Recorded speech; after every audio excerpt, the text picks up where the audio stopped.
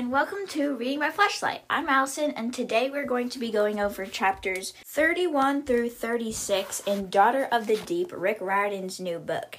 If you haven't watched previous episodes, I'd encourage you to go do that before you listen to this episode because there probably will be spoilers.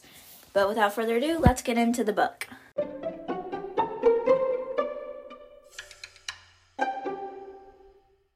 So, chapter 31 kind of starts out like this. My whole life has led to this moment. My parents sacrificed everything. I lost my school and my brother.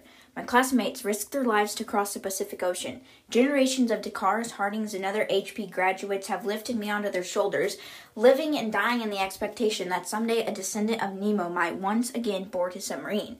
And now all I want to do is to run away.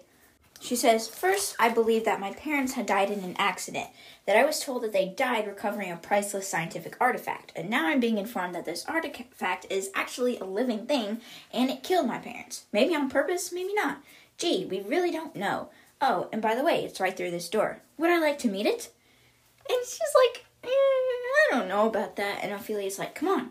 And then Elena takes Anna by the elbow and says, I got you, let's go. So they walk into the central vent of the volcano, and the sheer stone walls soar upward, and it's kind of forming like a cone-shaped cathedral of black rock. And so she feels like she's standing inside a giant hollowed-out chocolate drop. There's no floor, just a pier jutting out in a wide circular lake. And above them, there's dozens of dragonfly drones buzzing around, and they got metal wings, they got jeweled eyeballs. Like, are they for surveillance, or are they just to provide light? Are they programmed to kill, or, what are they for? Like, dragonflies can be dangerous, okay? They can be, probably, I don't know. And Anna says, the Nautilus is like nothing I've ever seen. It's difficult to me for even thinking of it as a submarine. So, modern ones kind of have like sleek black tubes with barely any surface profile, just like a gentle curve on the top side and a single con tower or a sail. And the largest ones in the U.S. Navy can be over 600 feet from its nose to its rudder. That's about the length of 2 football fields. And the Nautilus is about half that size, though that still makes it a very big ship. And it appears to be like tube-shaped. Like, she remembers Jules Verne describing it as like a giant cigar, but it's neither black nor low profile. And its hull is made from interlocking panels of pneumonium, and it like glistens, like it's shiny. And it's got intricate coils running on all sides, and it looks like this old but very advanced ship, which is not something you see every day with ships. And she's like, I can't imagine how a hull so complicated and delicate looking could have survived intact since the 1800s. It looks like the skin of a sea creature, something between a lionfish and a dolphin. And she's like, even more unsettling are the Nautilus's eyes. I can't think of what else to call them, really. Set in the ship's bow are 2 transparent convex ovals, latticed with metal girders like the compound eyes of an insect. Okay, this is some advanced ship parts. I don't know what you'd want to call it. This is an advanced submarine, and this was made in the 1800s. Anna's like, this should not exist. This definitely shouldn't be seaworthy.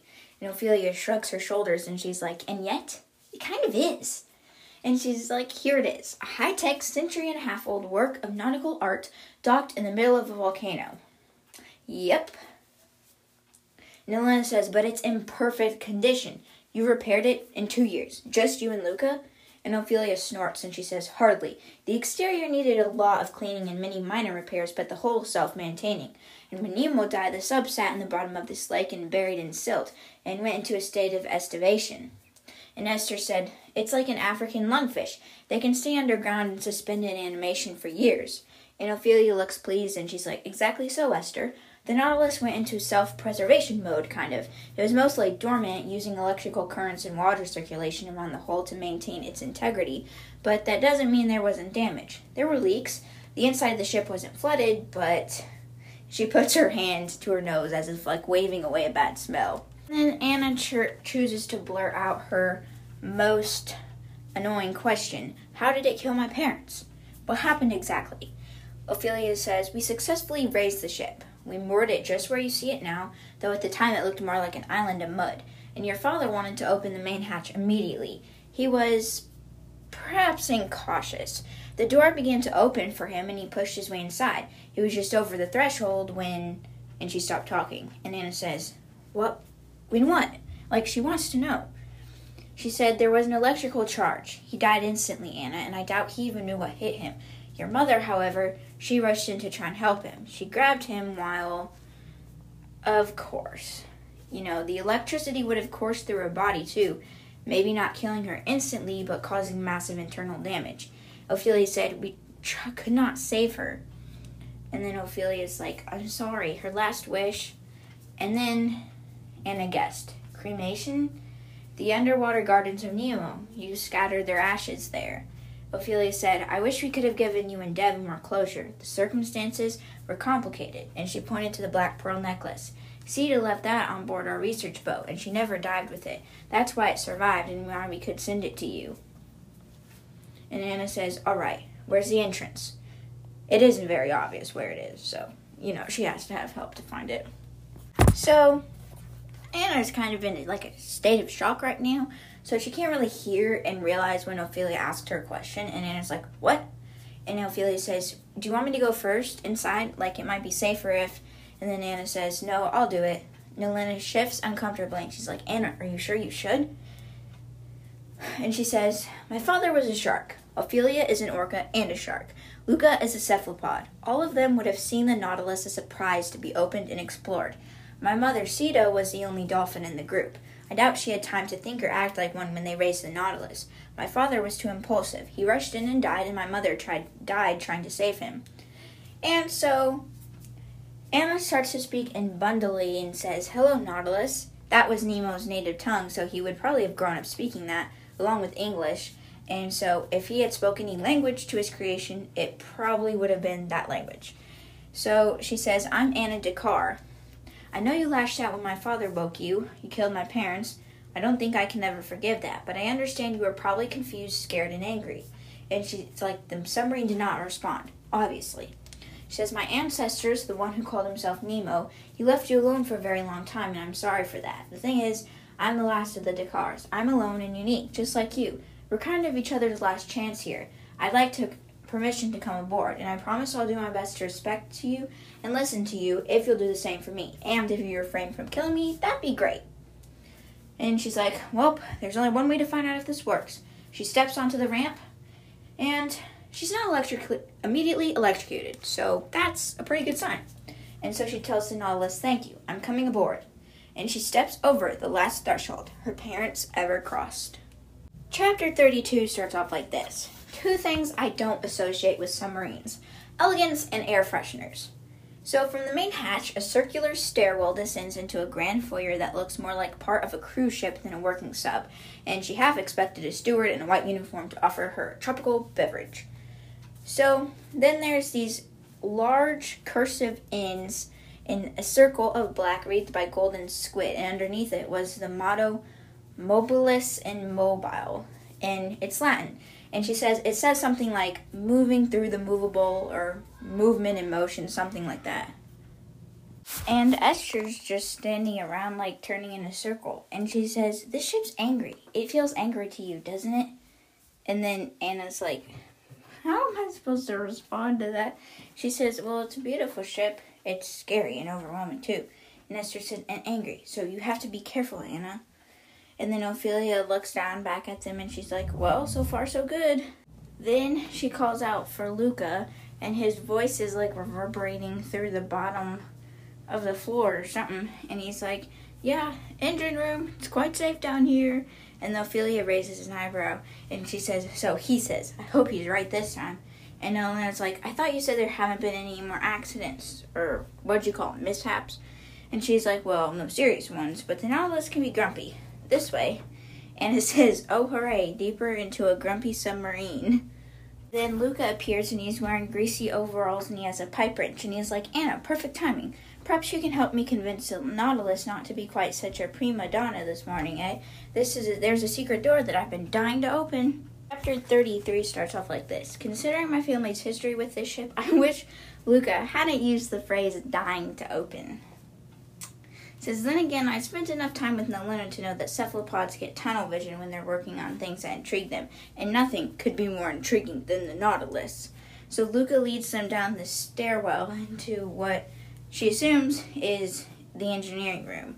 There's, aboard most subs, the engine room would be a hot and cramped space, but no surprise, the Nautilus is a different story. So the chamber is paneled floor to ceiling with like reflective pneumonium, which makes it look even bigger than it actually is. And yeah, it's like this giant scene, kind of close to something you would think to see in Willy Wonka and the Chocolate Factory. And Nalina's like squealing as she notices all these stuff, and Luca laughs and he's like, I know, I had the same reaction when I first stepped into this room. And then Nalina's like, this one, looking at a button, supercavitation drive. You can't be serious. And then Ophelia crosses her arms and she's like, if only we could get it to work, but yeah, it appears Nemo succeeded. And then Anna's like, supercavitation? Supercalifragilisticexpialidocious? And she's like, what? And Nalina's like, Cav drive is next level proportion. The world's best navies are researching it now, but no one's gotten it to work yet. You create a sheath of air around the nose of the sub so you have zero water resistance. Then bang, you hit the engine and, well, in theory, you could shoot across the ocean at any depth at extreme velocity, more like a bullet than a boat. And Esther shivers and she's like, that explains how Nemo covered so much distance in the books. He just popped up all around the globe. They can never really catch him. Do you guys feel cold? And then Luca's like, through there is the cold fusion reactor. It takes hydrogen directly from the ocean. Eternal combustion power with no waste. In case that breaks down for some reason, Nalina, you aren't going to believe this. The backup generator is coal burning. And then Nalina coughs and she's like, what? And Luca is like laughing and he's like, that's right. Nemo skipped a century of science. He leapfrogged from steam engines to cold fusion. I've thought about replacing the coal burner with something less Victorian, but... And then a creaking groan echoes through the ship, and Top is barking now. And Ophelia turns around and she's like, what's that? And then she says, it's the Nautilus acting grumpy. Esther said she doesn't like talking about modifications. Okay. And then Anna says, what does the Nautilus like? And Esther's running her hand over the console and she says, well, she appreciates being cleaned and fixed up. She likes that. Luca says, you see, this is why she enjoys my company so much. And Ophelia says, well, she tolerates you anyway. She knows you're useful to her. And Anna's trying to get the conversation back on track. And she says, Luca, you said that there was a secret door? And he says, yeah, they're here. So he leads her to this hatch that's kind of tucked in a corner behind some giant pistons. And it's not really a door, but kind of like a service panel, like big enough for a kid to squeeze through. But there's no visible lock or handle. And Anna asks if he knows what's inside. And he hesitates, but Ophelia answers and said, we found several panels like this throughout the ship, and we suspect that they allow access to the Nautilus's core processor. Her brain, if you will. After a century and a half under the sea, her other systems required quite a lot of cleaning and repair. We suspect her core does too, but... And then Luca finishes. She's reluctant to let someone fool around with her brain. Understandable, of course, and I'll try not to force the panels. And Esther says, no, she probably wouldn't like that. And Luca says, but if we could clean out these hatches, I suspect it might help all of us, especially the Nautilus. Anna looks at it, and then she asks Esther, you got any advice? And she says, well, be careful. And she's like, that's very helpful, thank you, sarcastically. She says, you're welcome. One of Esther's many superpowers, she is impervious to sarcasm. So Anna places a hand on the hatch, and she says, Nautilus, we'd like to clean inside here. We'll be extremely careful not to damage you. Would that be all right? And then the panel clicks and opens, and Luca's beaming, and he's like, wonderful, may I? And so he goes inside, and he pulls out a large wad of gunk. It looks like algae, it could be seaweed, some sort of goop. And then he holds it up, and he's like, you see, it's a miracle the Nautilus still functions at all. Oh, Anna, imagine what she'll be able to do once we get her cleaned up properly. You are the key to... Foom. The sound basically shakes the floor, and it rattles her eye sockets. And Ophelia braces herself against the wall. And then everyone's quiet, but it doesn't happen again. And Anna's like, that sounded like... Luca says, it's the pipe organ. And Ophelia murmurs, it's never done that before. And Anna's like, the what? And then Ophelia says, I think it's time to show Anna the bridge. Chapter 34 starts off like this. The first thing you want to install in your high-tech super sub? A pipe organ, of course. Duh, of course. So they're walking around towards this room, wherever this pipe organ is, and Luca grips the back of what was clearly the captain's chair, and he says, "Here is where we found Nemo." And then Ophelia swats his arm and says, "They did not need to hear that." And then Lucas says, "Well, I thought Anna might want to know he died at his station. We considered trying to extract some of the DNA, but ethical considerations aside, it soon became clear that the Nautilus will not tolerate any clever tricks to bypass her systems. She must choose her captain. It has to be a living Dakar." And Ophelia rolls her eyes and she says, "We've tried to activate more of the ship's systems, but the captain's chair seems to govern access to everything critical. The propulsion, weapons, navigation, communications." And then she points to each of the control stations, and then she faces her, Anna, as if waiting. And then Anna figures out, she's like, "Of course. She probably wants me to sit down in the chair." She's like not trying to push it, but she's dying to know what would happen if I put my hand on one of those control spheres. Like, even for Luca and Ophelia, who've been so kind and, welcoming to them, it's hard for them to see her as a person and not as an all-purpose miracle tool.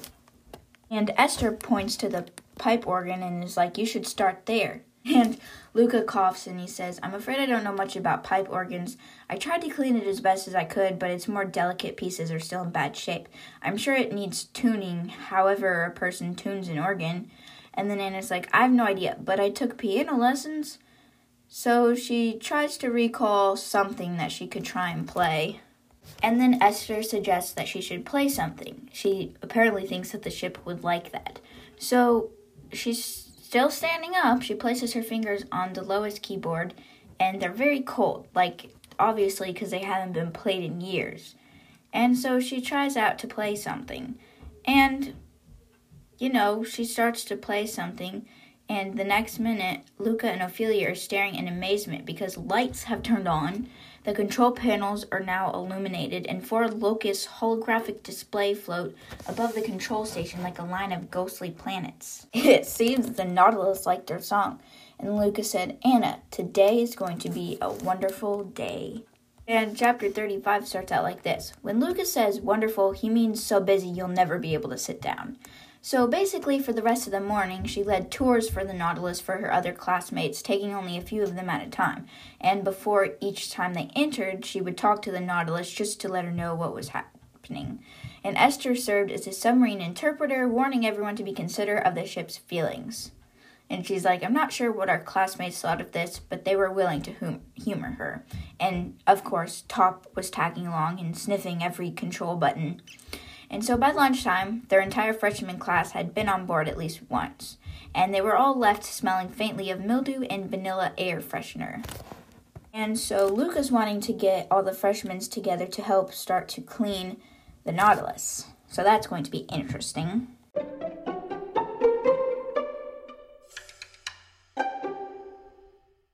And that is all for today's episode. Thank you for listening to Reading by Flashlight. This was chapters 31 through 36, and make sure to come back next week for 36 through 40. Bye!